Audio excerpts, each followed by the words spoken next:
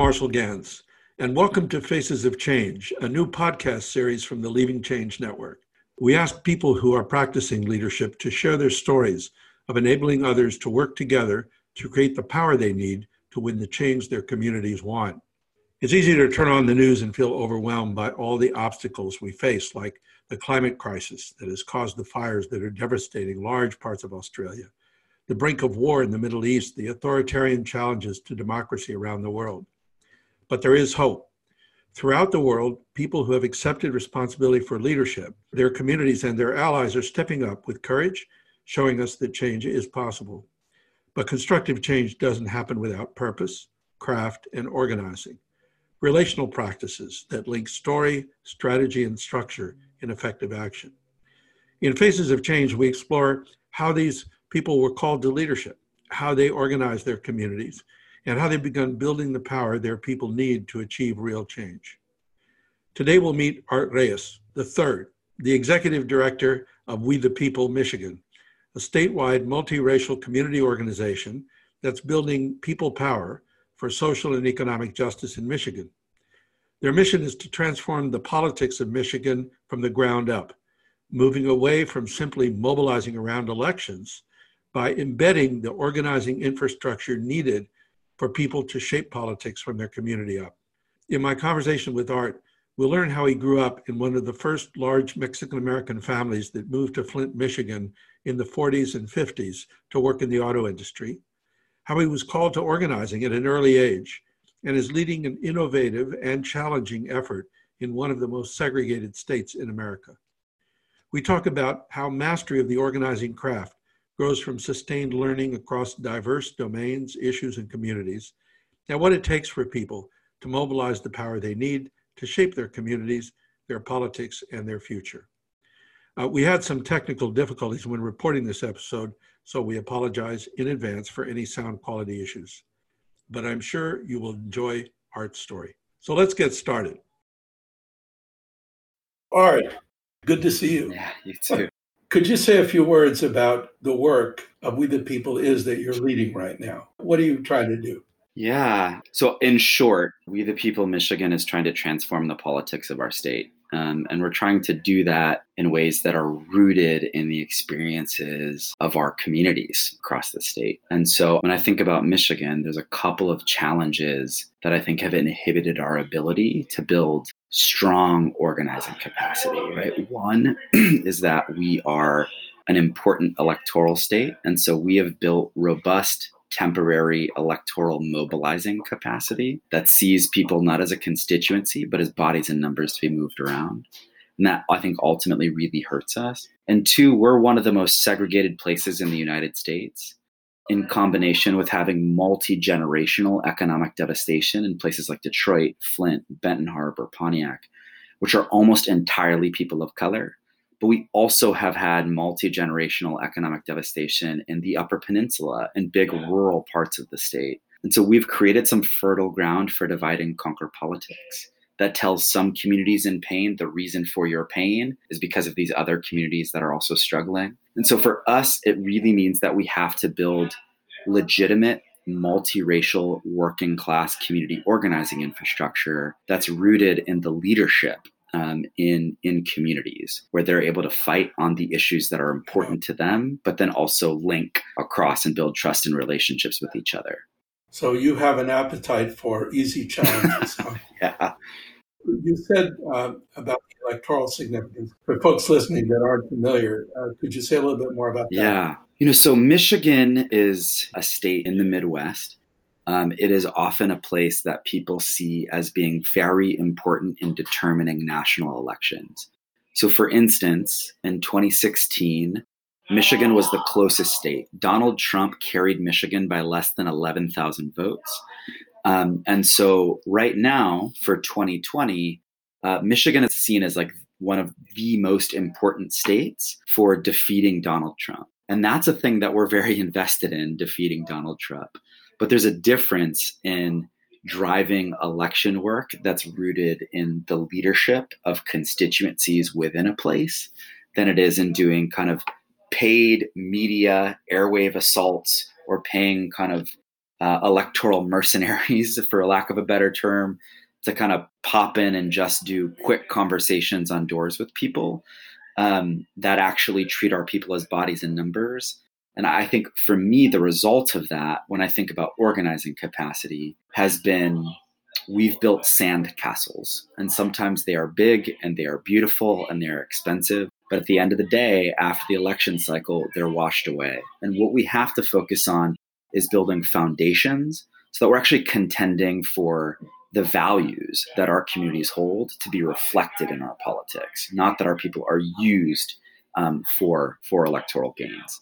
It sounds like some of what you're saying is that the organizing doesn't end with the election. It really begins with the election, because what matters is what comes next. And without any organization beyond the election, there isn't any way to get what happens completely next. And I think for me, one of the things that's really important is that oftentimes, I think this is prevalent kind of in kind of progressive spaces or advocacy organizing spaces across the United States.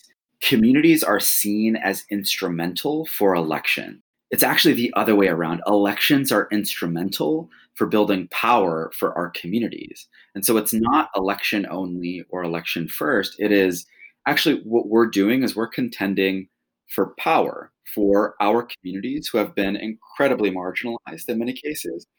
And elections are one key component of that. But if we're only focused on seeing our communities as instrumental for an election, we don't build leadership, we don't build structure, and we don't build things that last. We build sandcastles.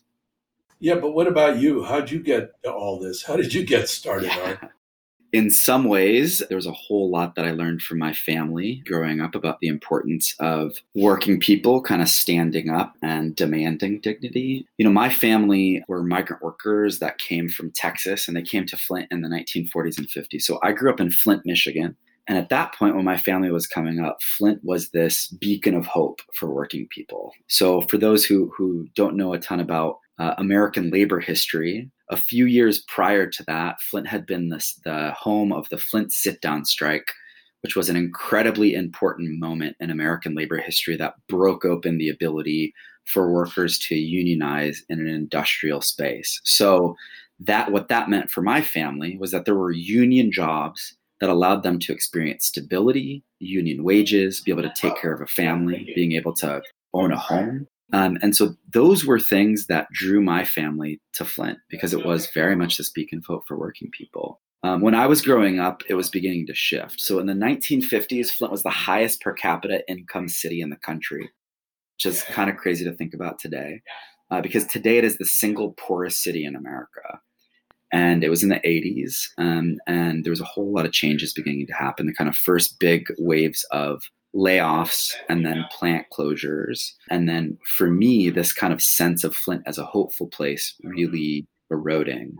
So I was growing up during a real clash between the narrative that my family held on to, that Flint was an example of Michigan, was an example of our society, where working people had a fighting shot at dignity and at stability and at being able to have decent wages. And I was growing up at a time where that was completely crumbling. That just wasn't the reality around me. You know, but I grew up in a family that was very active in their union, that was very clear that the reason Flint was a beacon of hope for working people was because working people fought for it and demanded it. And I was also a little bit of a union hall rat. So I always was at my dad's UAW local. My dad, he eventually was president of that local for almost a decade. I went everywhere with my dad. The plant that he worked at used to be the old spark plug plant. And so for a period, most of the workers were women because it was the small parts facility. And so the retirees at his local were overwhelmingly women. And so I was hanging out with a bunch of retired UAW women who had a clear sense of their own agency in the face of power, because when they were coming up, it was the Flint sit-down strike. And there was one in particular who's a member of my dad's local, this woman, Geraldine, who was 15 years old. Her father was one of the organizers, and she signed up and joined the Women's Emergency Brigade, which saw themselves as the militant wing of the Women's Auxiliary that saw themselves as instrumental in winning the sit-down strike, where a ragtag group of workers brought the most powerful corporation in the world at the time to its knees to win dignity in the workplace. And they had that swagger, right? They had that like sense that like, this is possible because we've done it. Like we here in this place and us as individuals, like we were part of this. And so, I grew up in a family, in a community of fighters during a time where we need a whole lot of fight, So I think for me, it was in a lot of cases growing up in Flint, growing up in a place of transition, and also growing up, in a family and community that understood what it looked like to come together and demand something better. But wouldn't a lot of your peers looked at that situation and said, where's the future? And tried to get out of there as quick as they could. Mm-hmm. So what happened there? It seems like you had a very different reaction. Yeah.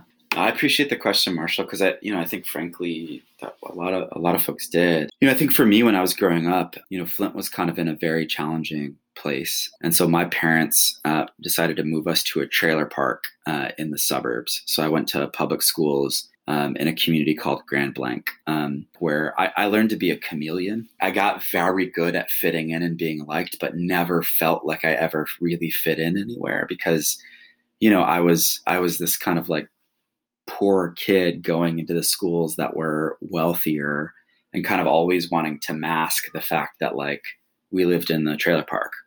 And so, but what it also did is I grew up with then as I, grew older with a chip on my shoulder that like, wait a minute, why did we have to cross a municipal line to have access to better schools and opportunity when everything that I'm hearing from my family is that this is the type of society where working people have a shot, where, everybody can, it doesn't matter if you come from the fields or you come from the factory, like you have a shot to advance. And I was just seeing very clearly that like there was a real difference between my two communities, between what people had in Flint, what people had from Grand Blanc. And I was pissed off about it. When did that get real for you? Because, we tend to grow up the way we grow up, but it seems like at some point the difference or the tension became real for you. When did that happen? I think it was as I was finishing and graduating high school and had an opportunity to go off to college. And, I think at that point, like I was interested in a lot of this stuff from a very active family, all that stuff. My trajectory at that point when I was younger was very much like I was interested in politics. Like I was going to run for office right after I graduated. And there was like, I got reinforced constantly around that. Where did you get that bug? Why politics? I think for me, the UAW family that I grew up in, part of the way in which they were really active was fighting on fights that were happening within the local with the company, but also engaging in local politics in Flint. I mean, I've been knocking doors since I was 4 years old because my dad would jack me out there. And so would my grandparents to go and like knock on doors for candidates the UAW had endorsed because we support those that support us. When I was younger, I actually interned and then worked for Congressman Dale Kildee, who represented Flint for over 30 years. And he would always tell me the story of his first run in the 70s. My grandma, he called her the bumper sticker queen. She worked at one of the plants at the time. She worked at AC. How she volunteered is she just took a big stack of Kildee bumper stickers and put them on every single car in the lot at the plant. And so he was like, boy, you drove around Flint that campaign and it seemed like every person in the city was a Kildee supporter because your grandma put them on every single car. So, I mean, I grew up around it a lot. And then I got a lot of, reinforcement, I think, in a lot of things. I was active and, was kind of participated in school government. I was kind of the kid who was like perpetually the class president. My first run was in 5th grade. I ran for class president. So when I was a kid, my dad ran for the local school board and got elected to the local school board in Flint. So he was elected to the school board, and then I did watch him, run for office within the union. So and I really, looked up to him to learn a lot of these lessons. It's interesting because sometimes when folks grow up in such an intense environment where there's so much going on, so much activism, they want nothing more to do with that. It's sort of like they go the opposite direction. But it sounds like you embraced it. And I'm wondering why. I think for me there was a few things. I really felt like I was also raised in some ways by my entire family, by my community. My parents were very young when I was born. Like I said, I was born as my mom was finishing her junior year of high school. My great grandmother watched me most days, and she was very good at telling stories. She would, tell me stories of what it was like, when she was growing up in Texas, in a segregated town where there were signs in some restaurants that said no Mexicans and no dogs. And she would tell me a lot of these types of stories. And I remember she used to tell me, "Mijito, you're an American first," which, in a lot of ways was her way of telling me that this country was just as much mine as it was anyone else's.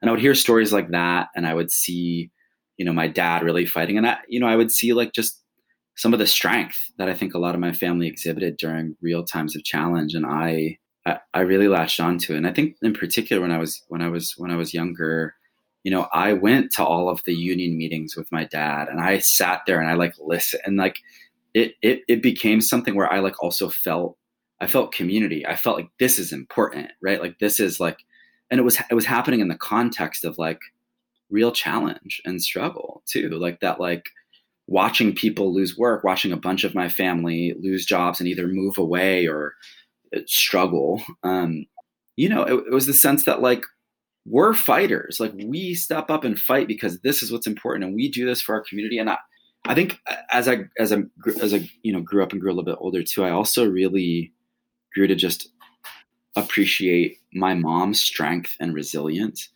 and seeing what that looked like. Because my mom, like I said, I was born when she was very young. Her mom, my grandma Anne, passed away when I was 4. I think she was 38. She died of lung cancer.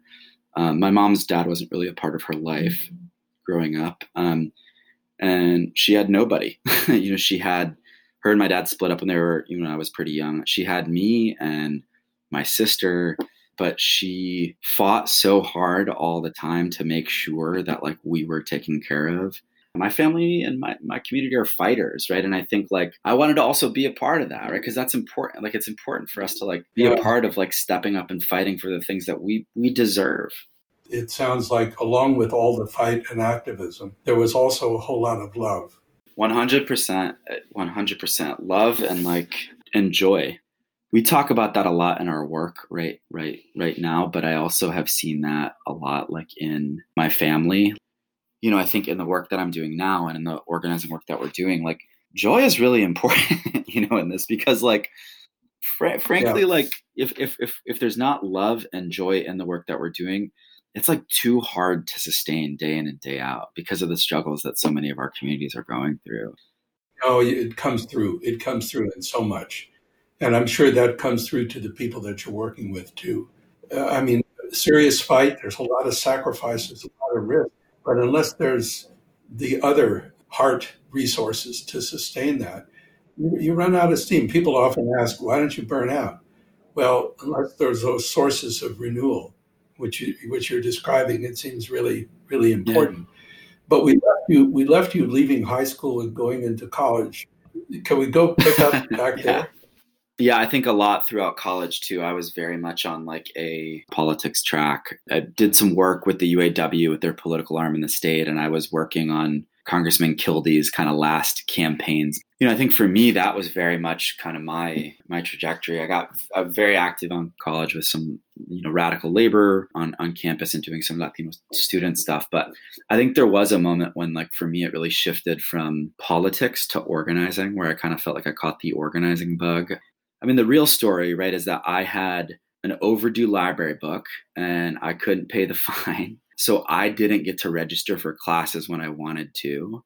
And so I didn't get into this. There was a class that I wanted to take. It was Afro-Cuban bongo drumming, a small class. And I didn't, it filled up fast. And because I didn't get to register on time, I didn't take it. So I was like, all right, I'll take this community organizing class instead. And so there was this community organizing class. The whole part of the class is you were actually organizing, right? It wasn't just you were learning about organizing, you were organizing. So I was interning. I was in Ann Arbor at the time. I went to the University of Michigan, and I was commuting back up to Flint, interning with an organization at the time called FACT, Flint Area Congregations Together. And I remember being at a listening meeting in the basement at Quinn Chapel AME, which is a church on the south side of Flint, and watching Tanika, who's one of the organizers, like facilitate a conversation with some, and I knew some of the women there because they were retirees and my dad's local. Watching her facilitate a group of people in the church and pushing them on like what the problems were that we're facing, but what are we going to do about it? No one's going to save us. There's not any.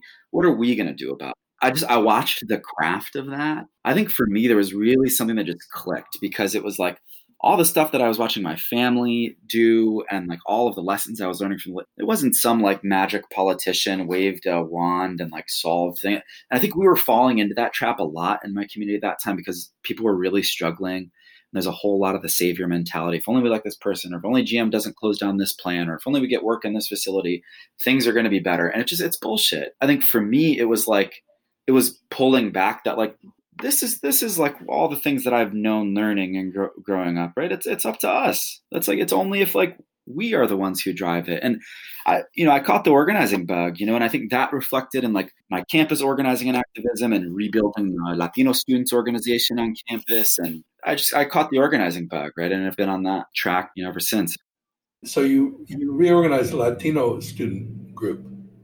How did that surface? Yeah. I think when I was in college, part of it was like looking for community, wanting space to like dig into identity too. My family was like one of the earlier big Mexican families that came to Flint. And so I grew up in like a big Mexican family, but it wasn't, I didn't grow up in a Mexican community. I lived in Black neighborhoods and white neighborhoods, and mostly went to white schools when we moved to Grand Blanc. A bunch of my, being a product of like being one of the first big, Mexican families in the Flint area, right? Like my grandparents would get like hit in school for speaking Spanish, and so they didn't teach my dad's generation that. Like a bunch of all of my, my aunts and uncles and everything, like they had like their Americanized names like Theo Barney and Theo Albert and Theo Paul, and like so all of these those things, but like intensely proud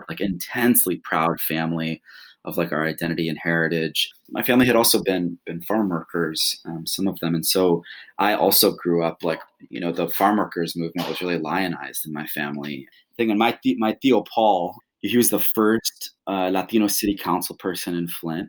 One of the things that he did that he was so proud of is Flint was the first city in the country to name a street after Cesar Chavez. And it was interesting. Like he told me the backstory. It's an interesting story of racial politics because the council was half Black and half white. And then my Theo Paul, and he said like him and members like Black members of the city council were working together to get Martin Luther King Boulevard named in Flint. And he said we had the votes to do that. And I went to them and I said, I want to also do Cesar Chavez Boulevard. And they were like, okay, but we need one of the white votes in order to get it. And so at least the way that he told me the story is that they threatened to name one of the streets that went through the white part of town Martin Luther King Boulevard because they had the votes to do that. And if they didn't do both of them at the same time, then so it's like an interesting story of racial politics in the 80s. But Flint was the first city to do that. And and Cesar came to like the thing, and it was like a very proud moment for my family. It's like a picture of my great grandfather sitting with Cesar. That's like a big thing, and it was different because we're part of like this it's almost like a lost story in like kind of Chicano history of like the early waves of like or the different waves of migration that happen in places like of folks who like our identity is really there and strong, but like we're not growing up in communities that are Latino, right? And so there's a lot of things around like loss of language and all of that type of stuff. So that was important to me in college. And we were also in the midst of the affirmative action ban happened while I was in school. That hit a lot of the organizers of color on campus pretty hard. We saw immediately the kind of enrollment numbers for students of color like declining. So you're starting your junior year and this crap comes down. Mm-hmm. You're already involved in the Latino students or not? Mm-hmm. Yep. What shifts? When did it shift in a significant way? For me, coming to the University of Michigan, like as like a kid who grew up in the union halls in Flint and like was from a working class family, like I didn't realize like that was an unusual experience, right? Coming into, a relatively elite institution like the University of Michigan. I think for me, growing up how I did in Flint, like I totally learned to be a chameleon. Huh.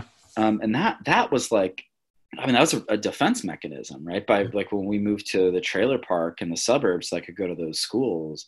For me, it was rooted in anxiety, right? It was like, I didn't want to be the kid who like didn't fit in, who was poor, like that, like there was all of those things. And in part, right, it was like being like a kid from a proud Mexican family and really like being proud of my identity, but also like never being in a community that like was that identity, right? I was like in Black neighborhoods and white neighborhoods, mostly white schools, like, and so there was some of it where, a thing that I think has turned out to be a useful skill, but I think was really rooted in like social anxiety, was like, I gotta figure out how to fit in. When does that shift for you? As, I was in college, I think there's a lot of experiences that began to really, for that to shift and break open a bit. I mean, I actually do think like some of it was rooted in like seeing, like being frustrated with the way that things were. The affirmative action ban actually was one of those moments where it was like, look, like there are barely any Latino students here at this institution in general. Yeah. Like there's not that many Black students who are here. Like we were building all this stuff. And then it felt like an assault. As I was getting politicized and as they were evolving, like I feel like I found like strength in like my own voice and owning who I was and like standing firmly in that. I was really proud of the work that we were doing with the Latino Student Organization and rebuilding that organization. And for me, it was about like building a home for people on campus. Yeah. I think for me, I think like some of the mentality that I have as an organizer that is like, it's actually not just about like us in the moment. It's about whether or not we're able to, if our leadership is about like developing the next layers of leadership, they're going to carry something forward. It sounds like there's this deep interrelation between your sort of coming into a greater sense of your own voice and the community that you were building within which to do that. Because you're talking before about being in a Mexican family, but not in a Mexican community. Now it seems like you're building a community and in the process, finding much more your own voice. Is that not a... No, I think a lot of that is true. I also like think like, there's a combination of things that I think were going on. Like that very much was true, but it was also true that it was like the first time that I was like in college, the first time that I was like actually grappling with the strength that like my parents had and my family had and like the struggle that we had gone through. I did this program that like when I first got to college called the Michigan Community Scholars Program. It was pretty intentionally diverse. It was rooted in like service learning. And we all had to take an intergroup dialogue class talking about identity. It was really, really fascinating because it was the first time that I was like reflecting on my identity and like where I was coming from and the complication around my identity. And it wasn't just like I'm blending or fitting in or just, trying to conform to other, like I was actually exploring like myself. And I think there was a lot of cases like from there where I was able to articulate like all of the things that like we went through as I was, growing up and the challenges we went through from having like, being born to a high school junior, my mom, but like seeing like her strength and resilience, like actually starting to live into like, wait a minute, like that's given me so much. And having some of these conversations for the first time about like race and identity and also grappling with the fact that like, wait, the vast majority of you that are here are like white and you grew up like all your parents are professionals. They're like doctors and lawyers. And like, there was a lot of those things that like, I think for me was also, at the time, a little bit of the bravado. It was kind of like being like, you all had all these advantages and like, I'm still here. And like, so there was like some of that. I think that like I was coming into some of my own voice there. And then it allowed me then later to actually reflect on some of the experiences that I had growing up, just appreciate like some of the things that I had gone through and that my family went through to like shape the character and values that I have. So when you graduated, then what? I graduated and I moved to St. Louis. I did this thing called a Coro Fellowship. I had already kind of started to like feel an identity as an organizer, right, from this experience. The Coro Fellowship, I learned about it and was enamored with it's you get to see so many different things and expose all these different things, but it's all also rooted in a theory of inquiry. You didn't do research on, you learned through having to ask questions and put in situations that were pretty intense. For instance, our political placement, I was told, okay, go home and pack your bags. You're going to drive 6 hours to the other side of the state, and you're going to go work on this state rep campaign. You're going to meet her in rural Missouri. You're going to meet her at the McDonald's, and she'll tell you about your living arrangements. Drive out there, and she's like, hey, we got the RV in our backyard set up. You'll stay in there. I was like, all right, cool, let's do this. And it was having no idea what you were jumping into, but having to adapt and figure it out. I loved that. I loved the pressure of it. I loved the high stakes, and I loved that we got to explore relationally, right? I could thrive in that type of environment. I loved the Coro framework. I loved the discipline of it, getting put into all of these different situations where it was you got to produce, right? And I think for me, a lot of it was I had this scrappiness of I can figure stuff out. I can make it work. I worked for a place called Serwick.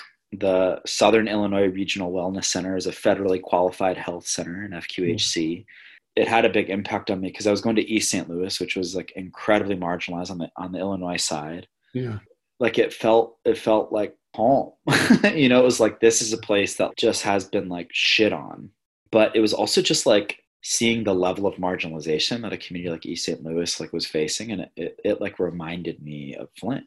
I wrote a poem I'm not a poet, but I remember writing a poem about my experience there. You remember any of the lines?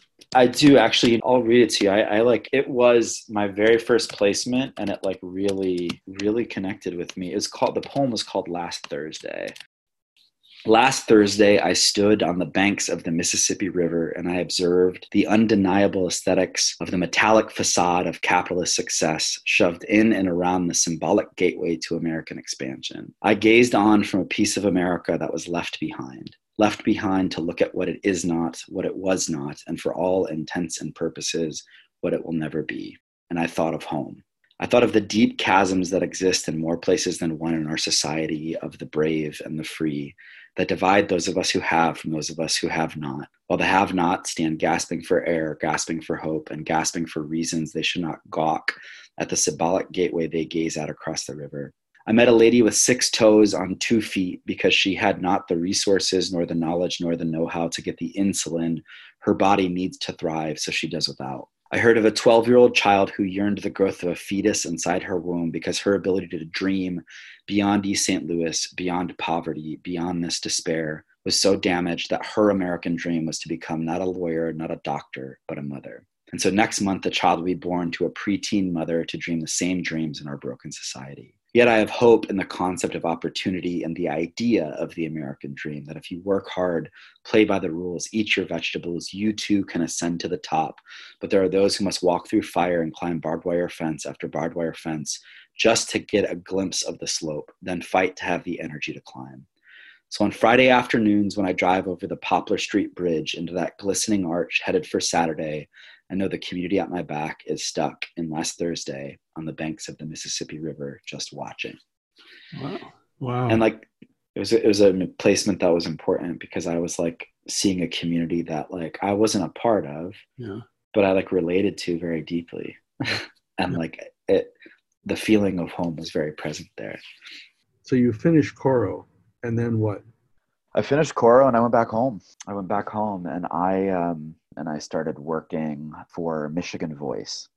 And Michigan Voice was a progressive network organization. So we were driving a coalition of progressive organizing groups across the state. And a lot of my work, it evolved over time, but a lot of my work was really focused on kind of beginning to build voter engagement and then organizing capacity with organizations that were really rooted in communities across Michigan. And what kept you there?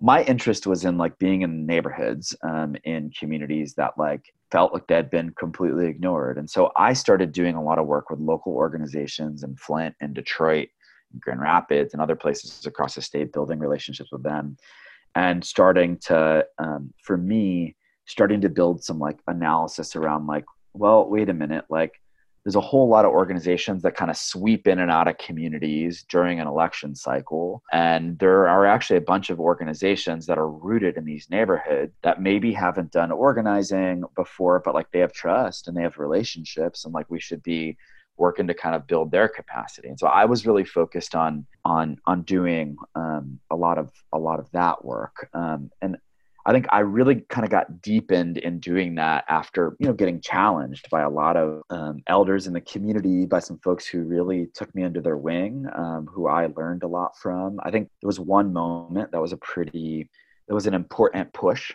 for me. I was doing a training for a bunch of organizations that we were working with to organize their communities around the census. And so I was up there, I was giving a good presentation. I had a knack for doing some of the training and could connect with people and some of that. And so I was feeling really good about it. Like, all right, I'm moving here. I'm feeling good about how I'm doing at the front of the room.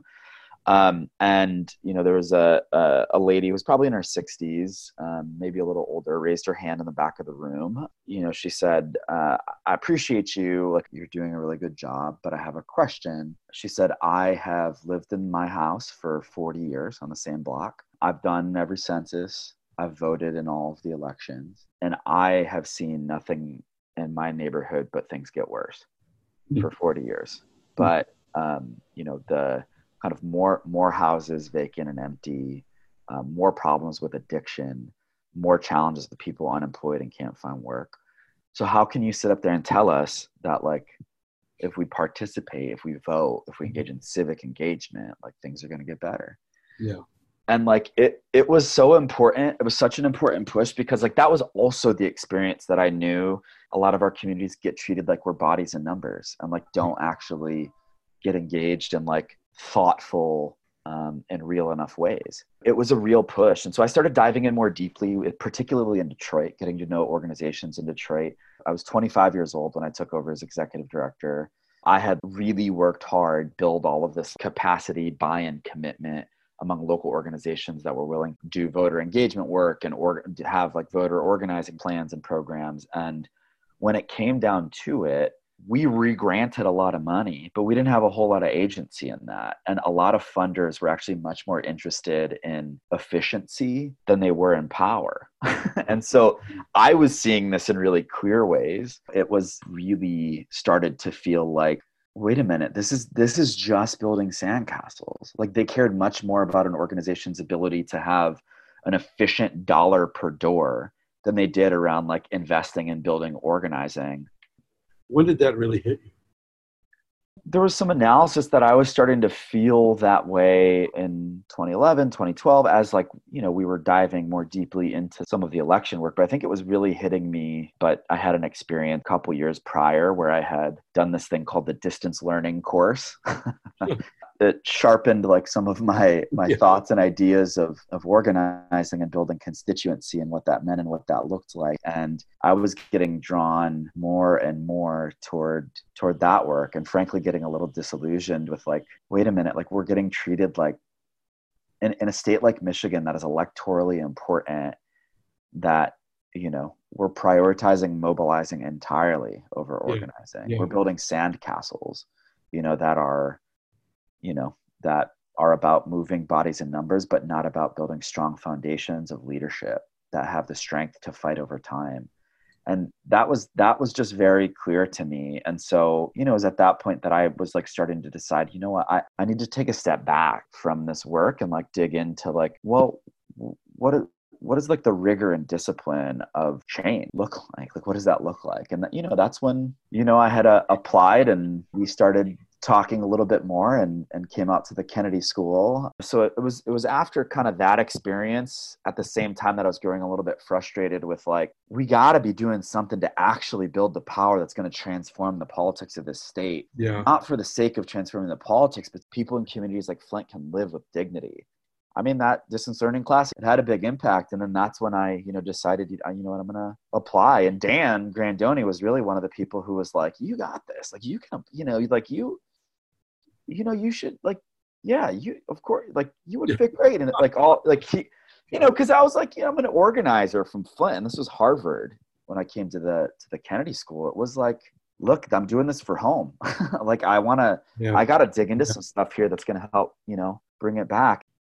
Our work together and like doing all the stuff and grappling with Leading Change Network and diving into like the pedagogy and curriculum and the course and then thinking about the training and all of that. Like for me, it was so important for shaping it, but it was like building upon all of these foundations from like growing up in Flint and growing up in the labor movement and trying and failing and doing all of these things. And for me, it was like always in the spirit of home, and home, like in the idea of like the promise of like what our society could be. Cause that's what home was to my family. Yeah. Right? Flint was the place for working people. And it was the place for working people because working people struggled to demand it. Being able to do that and then come back home and build the organization that we're building now is like, this is home. No, it's beautiful. Then made the move back to Flint. Yeah, and I'll share just briefly kind of like some of the story there. I mean, my friend Wani that I grew up with called me, and she had just left the house of an undocumented family on the east side of the city of Flint. And she said they just found out about the water crisis when President Obama declared a state of emergency. They tried to go get water from one of these official distribution centers that the state had set up, but they got turned away because they didn't have ID, because undocumented people got their IDs taken away in 2008. And ICE had raided the grocery store in their neighborhood 2 weeks prior, so it would have been a week after Christmas. They had an 11-month-old. The mom had been drinking the water and breastfeeding, and their kid was sick, and the weight of it was just hitting them that for the entire life of this kid, the water has been tainted, and like our kid is sick, and the weight of it was just hitting them. For me, I was sitting there and like, it just hit me like a ton of bricks. It was so visceral because it was the same neighborhood that my family moved to in the 40s and 50s. This is a beacon of hope. And this was a family not dissimilar from my own that wasn't looking for a union job or a functional education system. They were just looking for clean water for their kid, and there weren't plausible ways to get it. And so, and I went to Logan Airport and I got on a flight standby and came home that night and stayed for about 8 months. Really dug into that. But for me, that experience, it was just so clear that like what was going on was a crisis of power. It wasn't just a political mistake. It wasn't a policy mistake. It wasn't a natural disaster. It wasn't the consequences of an election or two. It was a crisis of power. Our communities didn't have enough power to demand the dignity we deserved. And it wasn't just Flint, and it wasn't just water. And in a lot of ways, that was the roots of me ultimately deciding, a bit over a year later, to leave, to take the risk to launch We the People. The significance of home looms again and again, but it's almost like the call back to Flint is almost like a biblical kind of thing of a kind of return to home in this time of deep crisis. And then it's sort of like regrounding yourself all over again in a way. Having, been off, learned about the world, now I'm coming back and I'm going to transform the world in which I grew up. For me, I came back home and I did 5 months of one-to-ones, just got in my car and just met with people everywhere, all over the state, rural parts of the state, suburbs, cities, up northern Michigan, up in the UP, west side of the state, I-75 corridor, Flint, Pontiac, Detroit. Just meeting with people, listening, hearing how they were fighting, what was going on. And I think for me, like our work is about saying, how do we actually like build the depth, build the real organizing capacity necessary to allow people to feel their own power and agency in the things that they need to fight on in their communities, but also build the relationships and trust across race and across community that is going to be critical if we're actually going to build something real here and across the United States. Where do you see the work going? Here we are in this moment of national crisis. We're in the middle of an impeachment. We have the presidential election coming up. This is a fluid moment. So where do you see this going for you, Art? We've spent the last 2.5 years building a whole lot of organizing capacity in places across the state where people have driven local campaigns, doing things like getting progressive women elected to, county and municipal seats in rural parts of the state that people like they could never win there. Working with undocumented folks to do things like pressure, a county sheriff to end ICE holds in that county, and then when he goes back on his word almost a year later, have the strength and resilience to come back and fight back and hold that person accountable. We're building some of the kind of relationships and trust with a broader ecosystem of organizations, because I don't think we the people won't transform the politics of Michigan, not alone, but we have to build a healthy ecosystem of organizations and leaders that actually trust each other and can advance what this work looks like over time. So far we've been building this in ways that have felt deep and really real. And, we went from being an organization that was just me kind of bouncing around doing one-to-ones to, a space where we're about to hire our 14th staff member. And we're kind of helping support organizing and campaigns that are happening all across the state. And 2020 is a big year for sure. And for us, what that means is it's also an opportunity to show that the deep work that's rooted in relationships, it's rooted in building power with folks, it's rooted in having some of the conversations that we must have, particularly around race and class. These things can allow us to build the power that we need to build in an election year like 2020. So, we're kind of dug in and focused on that, driving a bunch of different campaigns. But I think most importantly is we're starting to try and shift what the culture needs to be and look like to build real organizing culture here in a place like Michigan. Well, congratulations, Art, on all that you've been doing. And thank you even for what you will do and the direction in which you're taking your community and the country. Thank you so much for taking the time to talk about this, and good luck.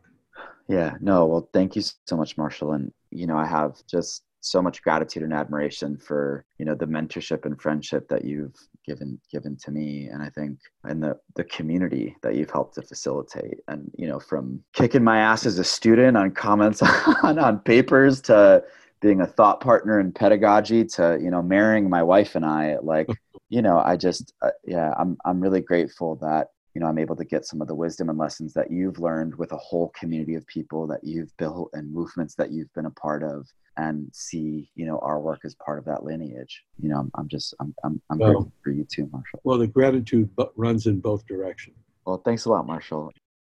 Thanks for joining us for our Faces of Change podcast with Art Reyes III. If you'd like to learn the tools to organize and lead change in your community like Art, you can do this through the Leading Change Network.